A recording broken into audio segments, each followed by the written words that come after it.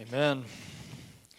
Please open your Bibles up to the Gospel according to John, chapter 16 this morning. We are back in John after taking a brief month-long break during the month of January, and we're in the home stretch now. Just 10 sermons remaining in the Gospel according to John, if you can believe it. So this morning we're going to be in chapter 16, and I will start in the second half of verse 4 and read all the way through verse 15. And so when you found that in your Bibles, if you would, let's stand together for the reading of God's Word. John chapter 16, listen along as I read verse 4 through 15. Jesus says, "I did not say these things to you from the beginning because I was with you. But now I am going to him who sent me. And none of you asks me, 'Where are you going?' But because I have said these things to you, sorrow has filled your heart. Nevertheless, I tell you the truth, it is to your advantage that I go away. For if I do not go away, the Helper will not come to you. But if I go, I will send him to you. And when he comes, he will convict the world concerning sin and righteousness and judgment. Concerning sin, because they do not believe in me. Concerning righteousness, because I go to the Father, and you will see me no longer. Concerning judgment, because the ruler of this world is judged. I still have many things to say to you, but you cannot bear them now. When the Spirit of truth comes, he will guide you into all the truth. For he will not speak on his own authority, but whatever he hears, he will speak. And he will declare to you the things that are to come. He will glorify me, for he will take what is mine and declare it to you. All that the Father has is mine. Therefore I said that he will take what is mine and declare it to you." This is God's holy word. Lord, we praise you for this word, and we pray now that you would do what this text has promised, that you would, by your Spirit, guide us into all the truth. We pray in Christ's name. Amen. You may be seated. You may have heard it said before that last words are meant to be lasting words.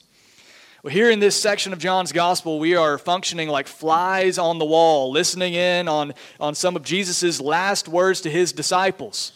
And I'll remind you kind of where we are in the place of John's Gospel, since it's been a while since we've been in this book, that this is Thursday. This is the final day of Jesus' earthly life before the events of Friday, before the events of the cross. These are the quickly passing precious moments before he is betrayed, and before he's arrested, before he's tried, before he's hung on a cross. And knowing this, Jesus spends his final moments here comforting and encouraging his disciples and preparing them for what's to come. And I want us to place ourselves for a moment in the disciples' shoes and imagine how they must be feeling. I don't know if you've ever been with someone in the final moments before their earthly life is over, and the final moments before they die. And those moments are weighty. And most of you know that I went to go see my grandmother last fall in the moments leading up to her death. And I'll tell you, every word was precious. Every squeeze of the hand was precious. Every moment that we had left with her was precious. And we, the family, selfishly, we did not want her to go. But we knew, even so, as hard as it would be for us to let her go, that it would be much better for her. She was a believer. We knew that she was going to be with the Lord, and it's to her advantage that she go. Well, here, you can imagine, again, the disciples. They did not want Jesus to go. They did not want Jesus to leave. As much as he had prepared them for this moment, as much as he had told them that I am getting ready to go to the Father, they did not want him to go. They loved him as a teacher. They loved him as a friend. And Jesus knows this. He recognizes this. So he says in verse 6, he says, "Well, because I've said these things to you, sorrow has filled your heart." Well, of course it has. But then he says something surprising in verse 7. Look there with me. "Nevertheless," he says, verse 7, "it is to your advantage that I go away." How can that be? How can that be? It might be better for you, Jesus, to go. We know where you're going. It might be better for you to go. You're going up to be with the Father. You're going to reclaim the glory that you had before the ages began. But how in the world could it be better for us that you go? How is your leaving an advantage to us? Well, he tells us. Look at verse 7 again. He says, "For if I do not go away, the Helper will not come to you." You know, I've heard people say before, well, I just wish I could have been there with Jesus. Now, I wish I could have walked with Jesus. I wish I could have witnessed his miracles firsthand. I wish I could have been there on the Sermon on the Mount and sat there and listened to his teaching firsthand. Well, I know it's hard to believe, but what this passage teaches us this morning is that it is even better for us right now in the age of the Holy Spirit than it was for his disciples who lived and walked with Jesus for 3 years on earth. Can you believe that? The Holy Spirit, the Helper, is a tremendous advantage to us as believers. This is what this passage is teaching us this morning. We've already seen in the Gospel of John that the Spirit, we've seen some of his work. The Spirit is the one who gives life. You must be born again of the Spirit, not of the flesh, in order to enter into the kingdom of God. We've seen even in the same conversation here in the upper room, Jesus has promised another helper to be with you forever, even the Spirit of truth, whom the world cannot receive because it neither sees him nor knows him. You know him, for he dwells with you and will be in you. John 14, 16 and 17. He's told us that this Spirit, whom the Father will send in my name, he will teach you all things and will bring to your remembrance all that I have said to you. John 14, verse 26. He's told us, when the Helper comes, whom I will send from the Father, the Spirit of truth who proceeds from the Father, he will bear witness about me. See, in this conversation, Jesus is preparing the disciples and he's preparing us for what life looks like in the age of the Holy Spirit. He's teaching us and his disciples a little bit about the person and the work of the Holy Spirit and how this is an advantage for us. And here in our passage, verses 8 through 15, Jesus tells us two final works of the Holy Spirit. Two final works of the Holy Spirit. First, he says that the Holy Spirit convicts. The Holy Spirit convicts. Look there at verses 8 through 11. Starting in verse 8, Jesus says, when he, the Spirit, comes, he will convict the world concerning sin and righteousness and judgment. See, the first work of the Holy Spirit here is the work of conviction. Yeah, there was a time, and maybe we're still in it, I don't know, I feel like maybe we've grown out of this a little bit. There was a time when felt needs ministry became very popular in the church in America. Everything was geared towards being seeker sensitive. I mean, making sure that the worship service was as comfortable and as appealing and as accessible as possible to non-believers. And so pastors would speak on whatever they thought might be appealing to the crowds, whatever the felt needs of the crowds might be. And of course, they would use the Bible to get there. They use the Bible as a launching point to get to that felt need. But I'll tell you something, if the goal is simply to draw a crowd and to make non-believers feel good and feel at ease and feel comfortable, I'll tell you a few things that you will never hear or see in a seeker-sensitive worship service. You will not have many prayers of confession. We had this morning. That doesn't feel great. It's a little bit awkward, isn't it? A little bit naming sins in public, talking about sin. You probably won't hear much talk about sin at all. And if you do, it probably would be minimized, the weight of sin, the severity of sin. Maybe it would be talked about as something that you can overcome or grow out of, not as an eternal offense against a holy God.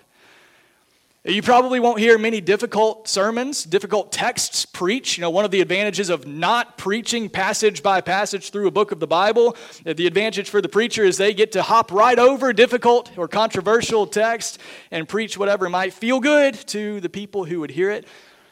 You probably won't hear many theologically rich songs. Songs that aim to teach rather than just to make you feel something.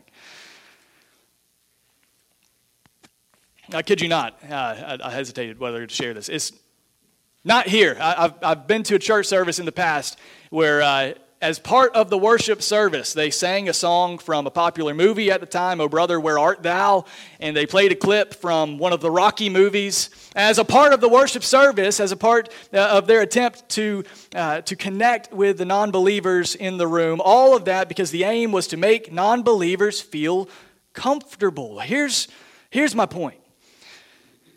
Could it be that what non-believers need is not to be made comfortable? Welcomed, yes. Loved, yes. Invited, yes. But not invited to a cheap knockoff of their own culture. Invited to hear the word of God and to see the people of God worship and to be a part of what the Spirit of God is doing in the midst of the people of God, to see the Spirit of God at work. Jesus says here the Spirit doesn't come to comfort the world. What does he come to do? He comes to convict the world. And now don't mishear me. There's comfort to be had in the Holy Spirit. Amen? In other translations, he's called the Comforter, even in this own passage, the Comforter. I will send to you the Comforter. But that comfort comes after conviction. There is no comfort for any sinner who has not been convicted of his sin, repented of his sin, and trusted in Christ. The Spirit, Jesus says, comes to convict the world, and he does so in three main categories. Look here with me. He says he convicts the world concerning sin, righteousness, and judgment.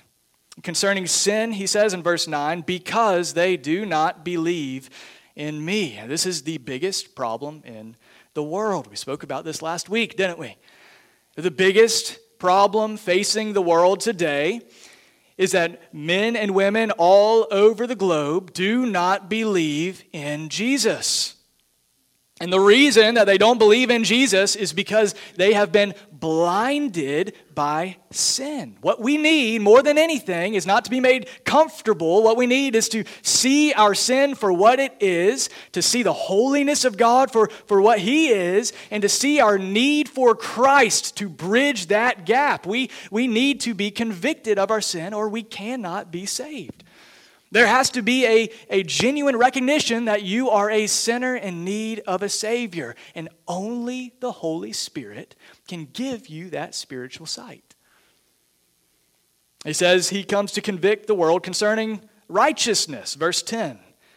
Because I go to the Father and you will see me no longer. Now, let me ask you something. Why in the world would we need to be convicted concerning righteousness? Though I understand we need to be convicted concerning sin. Why in the world do we need to be convicted concerning righteousness? What does this mean? Well, I read a handful of commentaries here concerning this verse, and surprise, surprise, people are all over the map, divided on what they think this might mean. Let me tell you what I think is going on here. I think we have a clue, actually, in the context of our passage. Look up to verse 2. Chapter 16, verse 2. I think this is an example of what Jesus is talking about being convicted concerning righteousness. In verse 2, Jesus is preparing his disciples for persecution. Up to this point, Jesus has functioned as a sort of persecution magnet. Right? All of the persecution has come to him. His disciples have had it pretty easy up to this point. But guess what? Now he's leaving, and who's going to be left to collect all the persecution? His disciples. And so he prepares them, and he says this in verse 2. He says, they will put you out of the synagogues. Indeed, the hour is coming when whoever kills you will think he is offering service to God. And they will do these things because they have not known the Father, nor me. Did you hear that? Whoever kills you will think he is offering service to God. Jesus is telling them that the persecutions that the disciples are about to endure in the minds of those who are persecuting, they are righteous acts. In the minds of those who are bringing the persecution to the persecutors, these are God-honoring, God-serving acts of righteousness. But Jesus says they don't even know the Father. So how could they possibly know righteousness? See, it's a broken system of righteousness. And in a similar way, I would argue that all of us, everyone in the world, lives within a false system of righteousness. A broken understanding of right and wrong, holy and impure, until the Holy Spirit convicts us and shows us the truth, which is that we have no righteousness. And we need to understand that the world standard of righteousness is broken. Our good is not God's good. Our righteousness is not God's righteousness. And he says the Holy Spirit will convict the world of their righteousness because I am going to the Father. You know what Jesus loved to do? Jesus loved upsetting the false righteousness of the world, didn't he? Jesus loved to show the Pharisees in particular that their version of righteousness was empty. It was vain. It was worthless. It was not true righteousness. But now Jesus is leaving. So who's going to do that work of convicting the world of their false righteousness? He says the Holy Spirit will come. The Holy Spirit shows us that our system of right and wrong, good and bad, good enough for God is completely broken. He shows us that all of our righteous deeds are filthy rags. That we have nothing good whatsoever to bring to God that would make Him more inclined to accept us. He convicts us of righteousness. One of my favorite songs, it says, "Nothing in my hands I bring, simply to thy cross I cling. Naked, come to thee for dress, helpless, look to thee for grace. Foul I to the fountain fly, wash me, Savior, or I die." See, when we're convicted of our lack of righteousness, what that does in our hearts is it makes us feel our need for true righteousness, true holiness that cannot come from within us. It must be given to us by someone else. And exactly what God does in the gospel is He gives to us the righteousness that He demands from us. God provides to us, sinners, unworthy sinners, provides to us the perfection that He demands from us, not because of our goodness, but because of the perfect righteousness of Christ, credited to sinners by faith. That's the work of the Holy Spirit.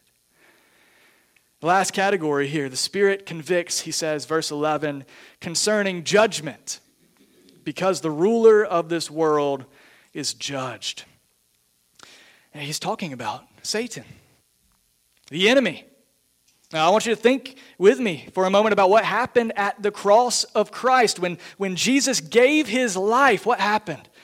Well, sin was defeated in Him.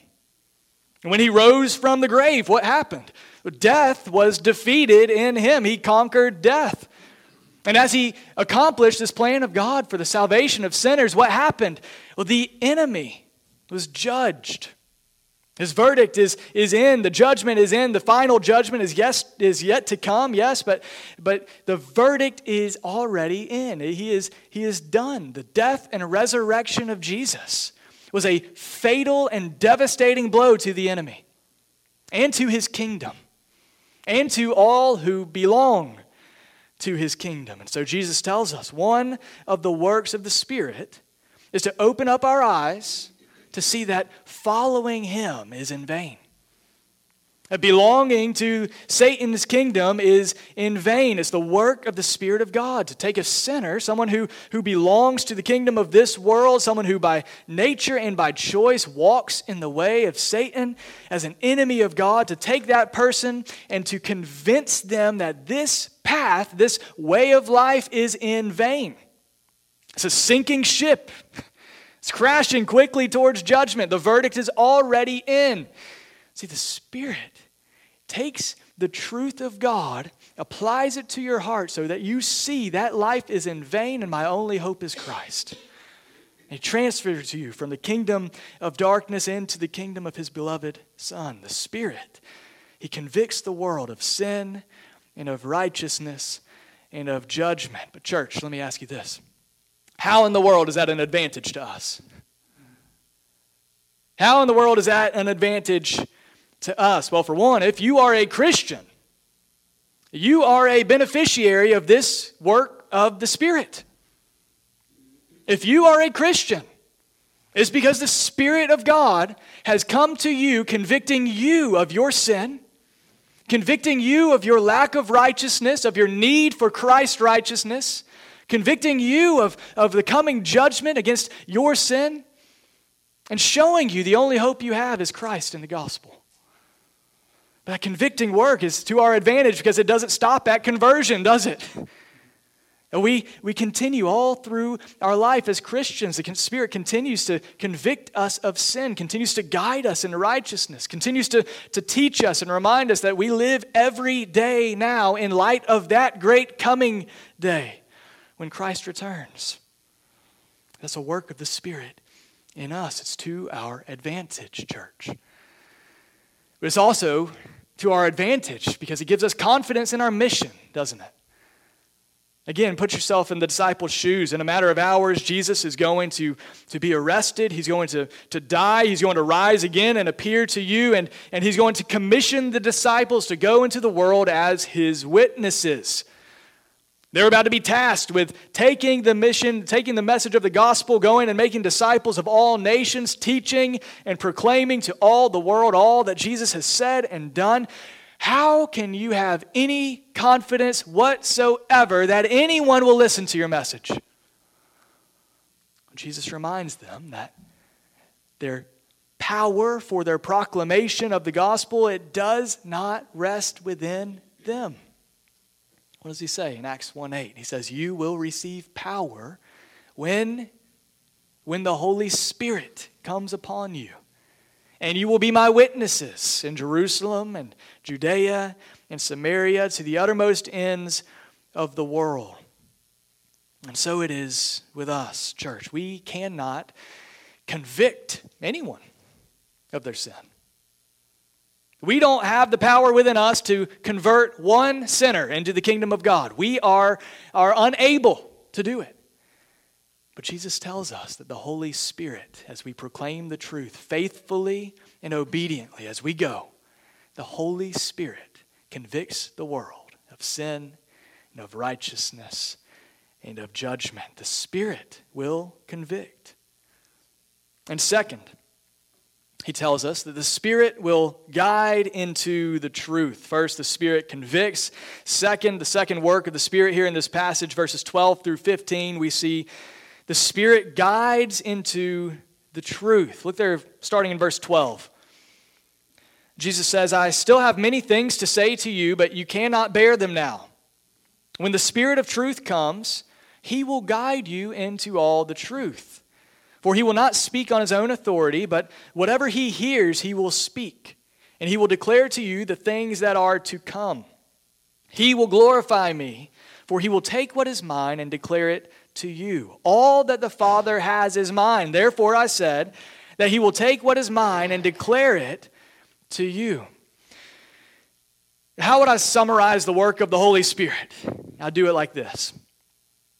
The Holy Spirit's work is to bring glory to Jesus by speaking the truth of who he is and what he's done into the hearts of sinners. I'll say that again. The work of the Holy Spirit, primarily, is to bring glory to Jesus by declaring the truth of who he is and what he's done, declaring it in power so that we believe it and love it and trust it.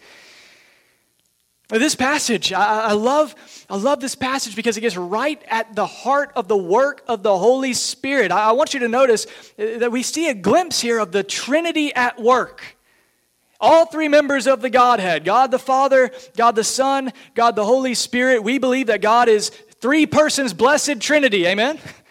We see all three at work here in this passage. We believe God is three in one: Father, Son, Holy Spirit, one God, three persons. This is not simple, but it is basic, fundamental Christianity 101. I want us to go just a step further here, okay? This is who God is. He is Trinity. Theologians call this the ontological Trinity. That's a big word, okay? I won't ask you to spell it.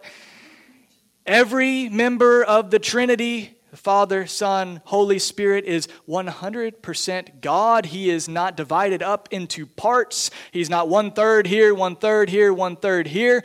And so when we talk about God the Father, we are talking about God. When we talk about Jesus, the Son of God, we are talking about God. And when we talk about the Holy Spirit, we are talking about God. That's who He is, the ontological Trinity. And yet, at the same time, we have to be careful and clear to make clear distinctions when we talk about what God does, how God functions, how each member of the Godhead, the Father, the Son, the Holy Spirit, how they play out their roles, particularly in the work of redemption. And when we talk about what each person of the Trinity is doing, this is what we call the economic Trinity. The ontological Trinity is who God is. The economic Trinity is how God functions, particularly how each member functions in the work of salvation. Is everybody with me? Y'all tracking with me? Okay. Think about it like this. The great work of salvation. Well, you and I are the beneficiaries of, the reason why we're gathered here as a church proclaiming the message of the gospel. The work of salvation was arranged by God the Father, primarily. It was accomplished by God the Son, and it is applied by God the Spirit. I'll say that again. God the Father arranged our salvation. He planned it out in eternity past alongside the Spirit, alongside the Son.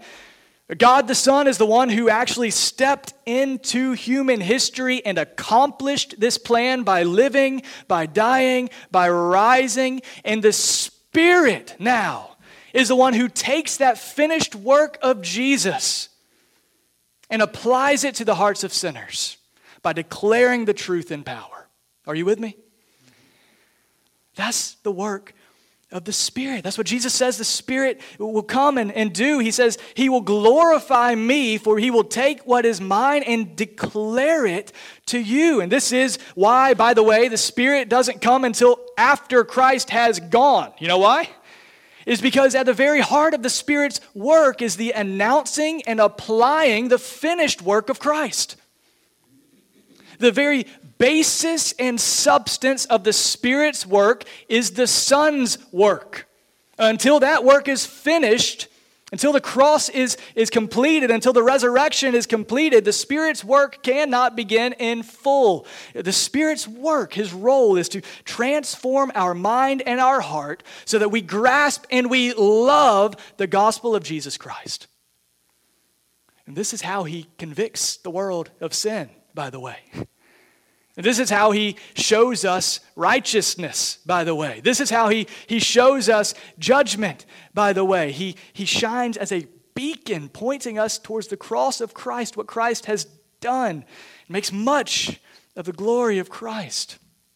The Spirit, the role of the Holy Spirit, is to bring glory to Christ by taking the finished work of Jesus and the words of Jesus and applying them in power to our hearts so that we see and are convinced that this is true. This is good. This is worthy of my life. That's the work of the Spirit. You know, that's what it means to be a Christian. What it means to be a Christian is that by the grace of God, the Spirit of God has taken the work and words of Christ, applied them to your heart so that you believe and love the glory of King Jesus. And if you're sitting here and you just don't understand what all the fuss is about with Jesus, Why we talk so much about Jesus, why we sing these songs that teach us about Jesus, why we make such a big deal about the glory of Jesus. What you need more than anything is for the Spirit of God to open the eyes of your heart to see Him for who He is. Now, I want to apply this to us because this is full of application for us. But first, we have to apply it to the disciples because there's a particular, unique application to them that's unique to them. We can't make a beeline straight to us. I know we want to. That's how we tend to read the Bible. But this is a conversation between Jesus and His disciples. He says, I still have many things to say to you, disciples, but you, disciples, you cannot bear them now. When the Spirit of truth comes, He will guide you, disciples, into all the truth.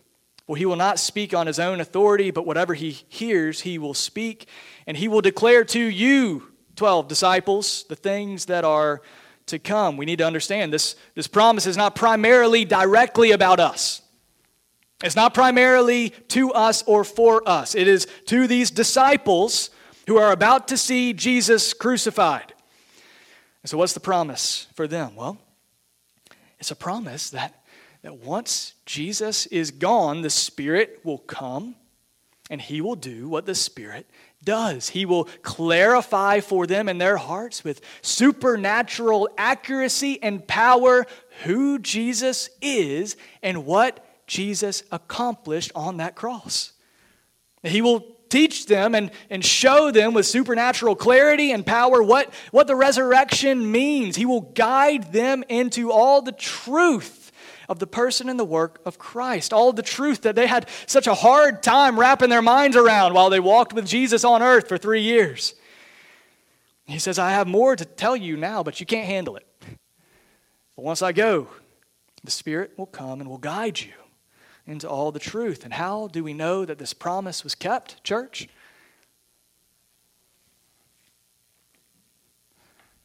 We have the finished Word of God, completed Word of God in our hands. The finished Bible is the result of this promise fulfilled. The whole New Testament, think about this. The whole New Testament was written after Jesus died and ascended into heaven. Written after the events of the cross, after the events of the resurrection. The whole thing is an unpacking and applying of the work of Christ. Christ crucified, Christ resurrected, Christ returning. How did these bumbling, fumbling men do this? These 12 disciples who couldn't tie their shoes while they were walking with Jesus. How in the world could they unpack the depths of the cross and the power of this book? The Holy Spirit came and revealed to them, guided them into all the truth, and they wrote it down for our good. But I want us to know that this future-oriented revelation of divine truth was a promise primarily to them, not to us. Now, this sort of future-oriented, authoritative witness finished with the book of Revelation. And so our application is not to seek out further revelation from the Spirit beyond the finished Word of God, beyond Christ, beyond the gospel. It's to seek the Spirit's help, to seek His illumination, that we might better understand and revel in what He's already revealed in Christ. I want to understand that application first, but there is more application for us. Now, I want us just to think through this as we close, because unfortunately, as you know, the Holy Spirit is one of the most misunderstood, misinterpreted, misapplied facets of the Christian life. Often he is, sadly at best, often misunderstood as some sort of just impersonal force, a power to be felt, maybe an experience waiting to be had, and at worst, he's misapplied as a tactic to manipulate and to deceive. We have to be careful what we call spiritual. And so we should understand, church, for us, that the Spirit is all about the truth. You see that here? The Spirit of truth will guide you into all the truth. How? By declaring truth. Well, what's the truth? Jesus himself has said, I am the truth. If the Spirit is leading Christ's disciples further and deeper into truth, it cannot be anything beyond Christ himself. And the Spirit is all about bringing glory to Christ by declaring who he is and what he's done. And so the way that you and I can tell if a work is of the Spirit is not primarily how it makes you feel, how spectacular or how sensational it might appear, but whether or not it is all about Christ. Whether or not Christ is magnified in this work, whether or not it's all about the glory of King Jesus. So here's what this means for us practically. Any hunger for quote unquote spirituality that goes beyond the glory of Christ is not truly spiritual at all. Any revelation that distracts from the glory of Christ or detracts from the glory of Christ is not of the Spirit of God, it is of the enemy. It's a lie. Paul tells us that if I or even an angel from heaven should proclaim another gospel from what I've taught to you, let him be accursed. Any spiritual power that has an end in and of itself, just to be amazed by demonstrations of spiritual power, or even at worst, to manipulate you into giving your time, giving your money, so that you might see some more of that power, might get a little bit more of that power in your life, it's a lie. It's not of God. The Holy Spirit wants to make much of Jesus. If you want to understand the work of the Spirit, church, our mission statement and the Spirit's mission statement is one and the same.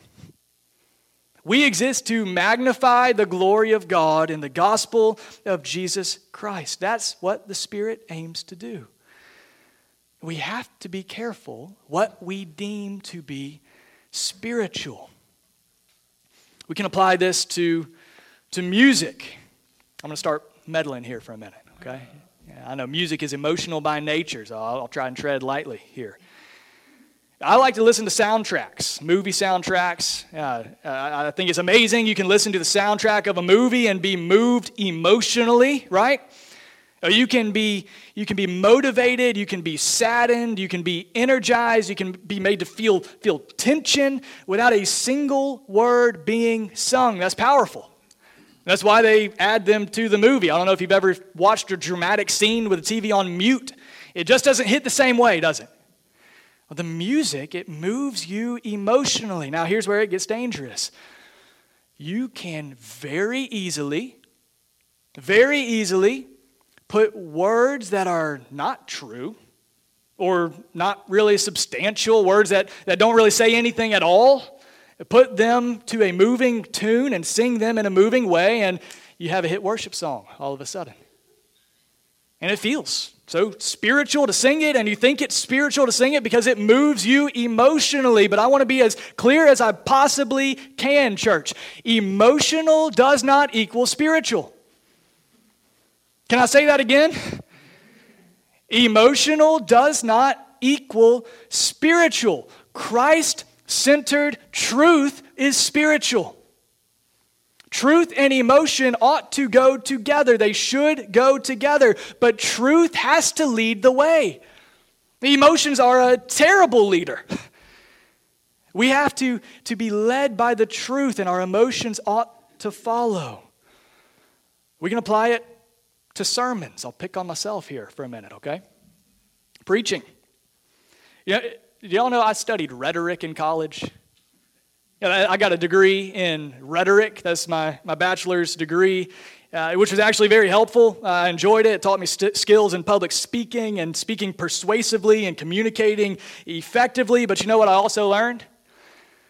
There is a way to speak powerfully and persuasively where you don't really say anything at all.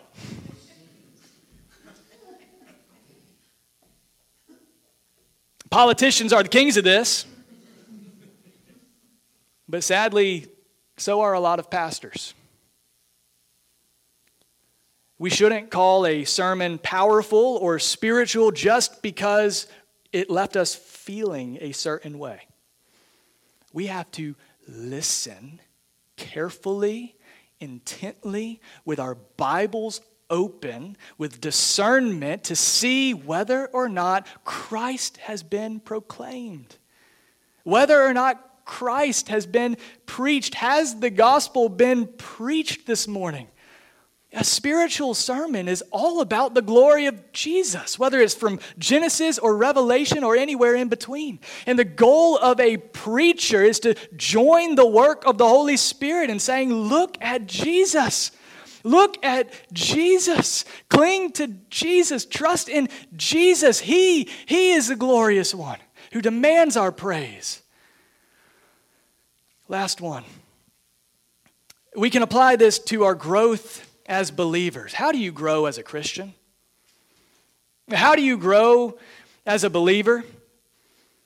One of the primary ways you can see if the Spirit is at work in your heart is that you begin to see the person and work of Christ as more and more and more precious to you.